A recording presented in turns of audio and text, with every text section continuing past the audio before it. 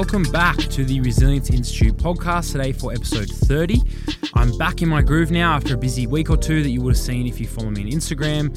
And I just want to quickly say I never expected to get people messaging me to check up when a new episode's being released when I started this podcast. So I'm extremely grateful, and it must mean that you're getting something from these episodes, which makes me extremely happy. So thank you. If you're one of the ones who message me or share it or put it on your stories, whatever, I really appreciate all of the support. So today's topic for episode 30, a bit of a milestone, I have a banger. And I keep saying that certain episodes are the most important I've ever done, so I'm going to probably stop that because they're all equally as important for the right person. But today, it is a special one. So muscle activation. It's the prime example of a fucking buzzword that no one actually knows what it means anymore, and even if it's even a legitimate thing. And people have been brainwashed into thinking that muscles need to be turned on before they go and train in the gym. But training isn't sex. You don't need foreplay. It's completely fine to just go get straight into it. And in this episode, we're going to chat about what muscles do and how muscles work. I'll give a few scenarios where the connection or the signal between the brain and the muscle is actually altered and it may not work as well. And then finally, I'll give the real reason and the causes to why you feel the need to activate your muscles all the time and what to do instead and what to prioritize instead. So muscles are always ready to work, or the concept of needing to activate them is really just a marketing gimmick that's used to sell activation routines, programs, PDFs, booty bands, when in truth, they're a complete waste of time. And yes, I used to do them. I'll put my hand up. I used to believe in them and think they were awesome. And that's kind of why I do what I do for a job now. Like, my aim is to help you learn from my mistakes and my wasted time and money and energy to help you put your time and effort into things that are actually going to give you a decent return on time investment and even money, right? And energy. So anyone who tells you need to activate a muscle to use it is either stuck in their old ways and their biases, or they're trying to make money from you. Or sometimes it can actually be both, and they just have no idea that its activation isn't a thing, okay? So firstly, we'll have a chat about what muscles do and how they actually work. And I'm going to try and explain it as simply as possible. So we know the brain controls the body, right? To complete whatever task we need to do each day, whether it be running, walking, going to work, driving, picking things up, getting dressed, cooking, whatever, okay? We have our skeleton, that's the bones. And then we have ligaments, and they join the bones together at the joints, right? So they secure the joint. And then we have muscles, and this is how the body moves the bones or moves the joints, right? So the muscle, it crosses the joint to provide movement at that specific joint. So for simple sake, we have where the muscle originates from, the origin, and that's the stationary bone, okay? That one doesn't move. We then have the insertion, and that's where the muscle then attaches to. And that bone, the one that the muscle inserts on, is the bone that's moving, okay? Muscles, we know they shorten and they lengthen. When they shorten, it pulls the bones closer, and when they lengthen, the bones move further apart. So let's use the bicep for an example.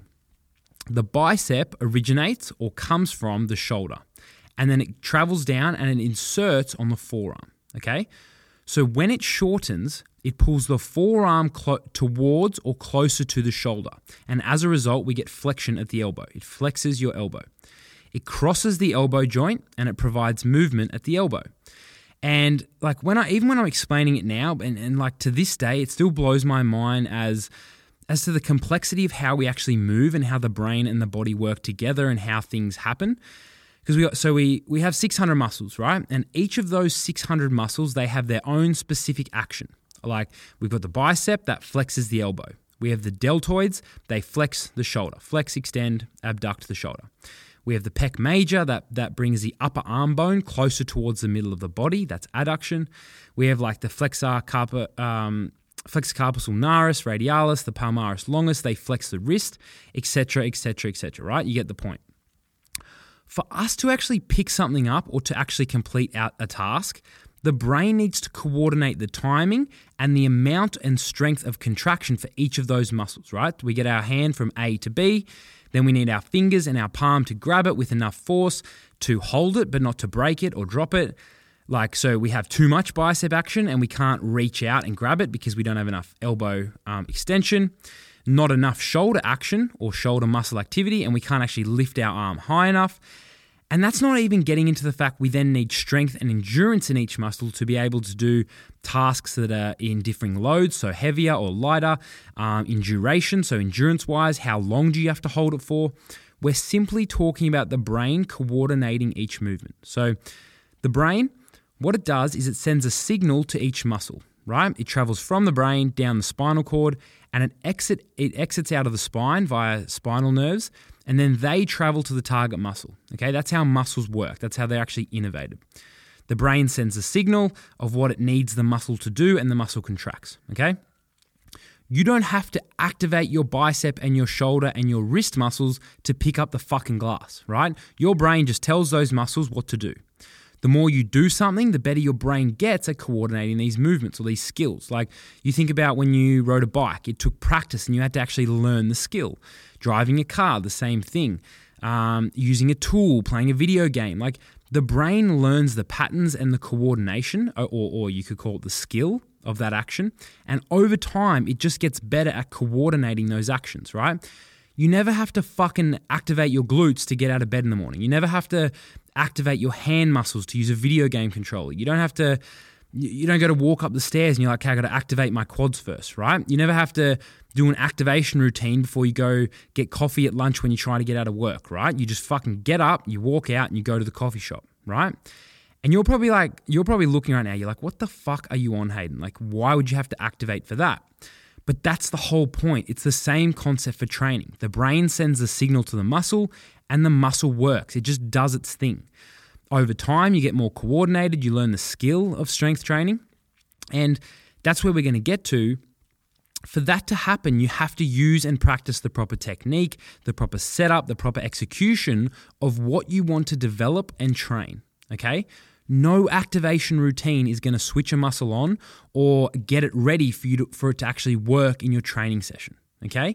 And hopefully you're all with me, because if I didn't explain it well enough, then I'm lost, because I've summed it up as much as I can. But now there's a few scenarios where, like we've talked about how the brain sends a signal, but there's a few scenarios where the connection between the brain, it'll actually be altered or it won't be as strong, okay? And I'll talk about those now. And this is where it's actually genuine that you may not have that skill or coordination or strength, okay? And then once we go over that, I'll talk a bit about why you feel the need to activate your muscles and then what to do instead, right? So the first scenario where the connection between the brain and the muscle might be altered is if a nerve at any level between that muscle and brain is damaged or completely severed, right?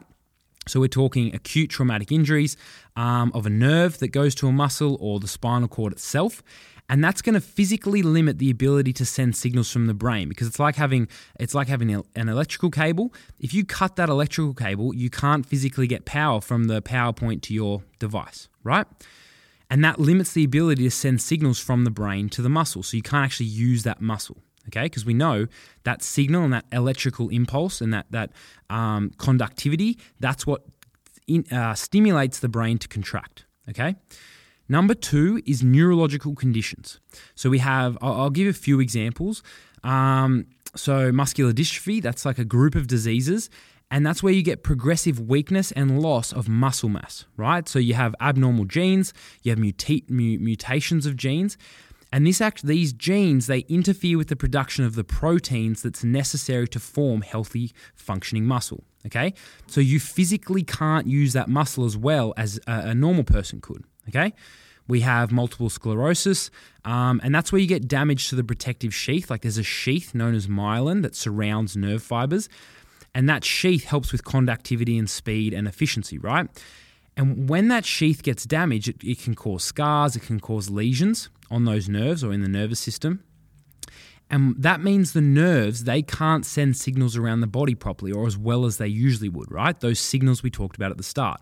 So if you have multiple sclerosis, you have a limit in the ability of your nerves to conduct those signals, okay? So you physically do have an issue with the wiring, let's say.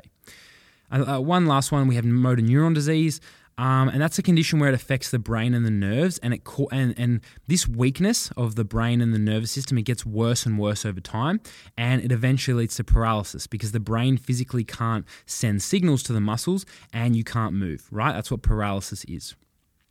So that's neurological conditions. And then we have the third process, it's an acute one. It's called arthrogenic neuromuscular inhibition, right? So we have an acute injury. So let's say you do your ACL.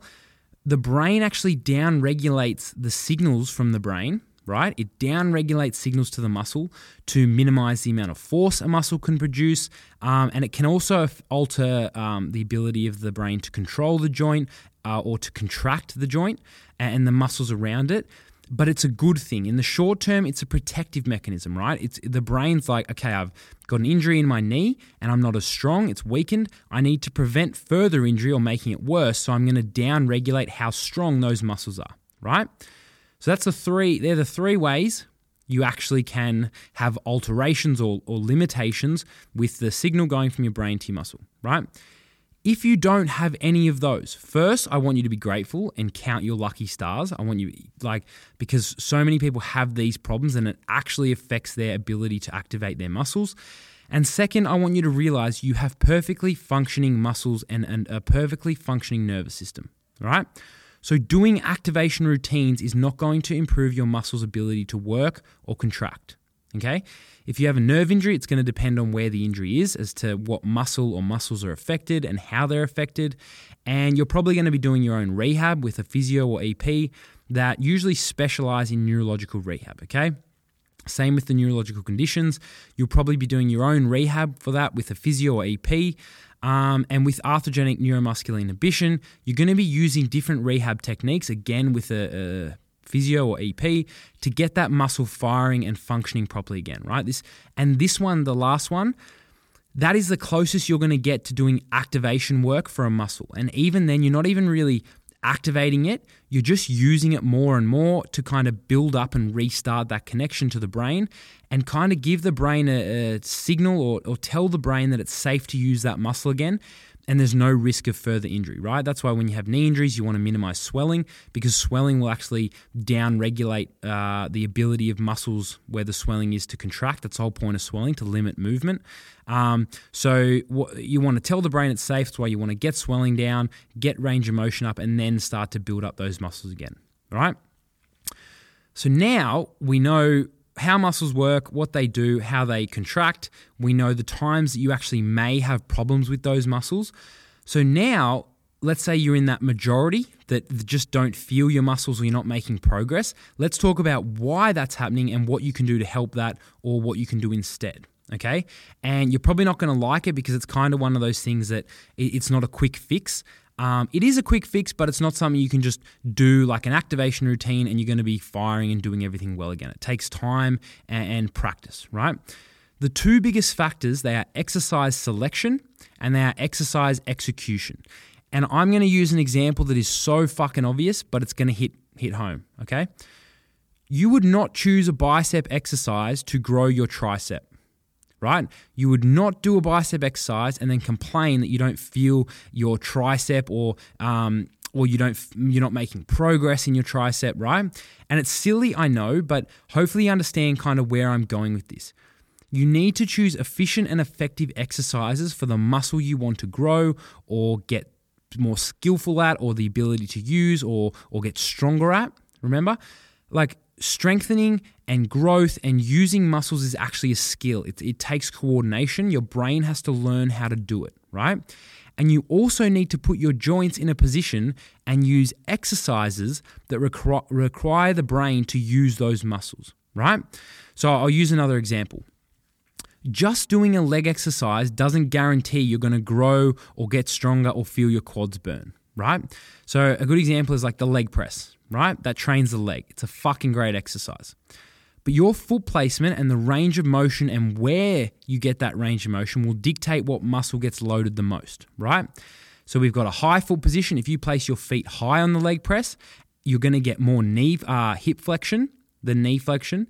And the glute is going to be in the best position to get loaded and do the work. And there's a good chance you're going to feel your glutes and they're going to be stimulated and used and grow and get stronger, okay?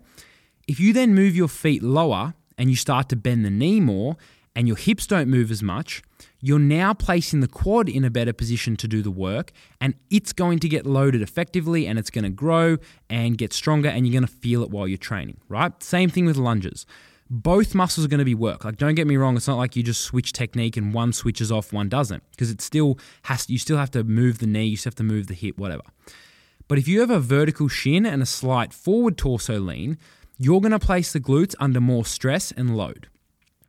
If you then change that and you let your knees go heaps far over your toes and you get an upright body and you have less hip flexion, you're going to now load the quads way more, okay? And as I said, like, doing knees over toes doesn't mean your glutes won't work, and doing vertical shin doesn't mean your quads aren't going to work. It's just going to bias and put those muscles in a better position to do the job, and it's going to give them a better chance to grow and get stronger and be trained through a full range of motion, all right? You can go and do all of the glute activation in the world, but if you then go and do exercises that aren't effective for the glutes, or you do a glute exercise but you don't do it properly, you are never going to train, make progress in, or feel your glutes, okay? You got to ditch the bands, ditch the isometric activation routines, and just do the right exercises in the right way. And for most of you who are having problems, you need to drop the ego and just learn and complete proper technique. Like, don't get me wrong, I'm not saying isometrics and band work and stuff are never to be used. Like, yes, they have their place. They're not completely useless. But if you are not in one of those first three categories that I mentioned at the start, again, count your lucky stars, but then realize you are part of the majority who activation routines are not going to do anything for. Ditch the bands, do the right exercises, do them in the right way, and you're going to make progress. You're going to feel those muscles. Until next time, Haydos.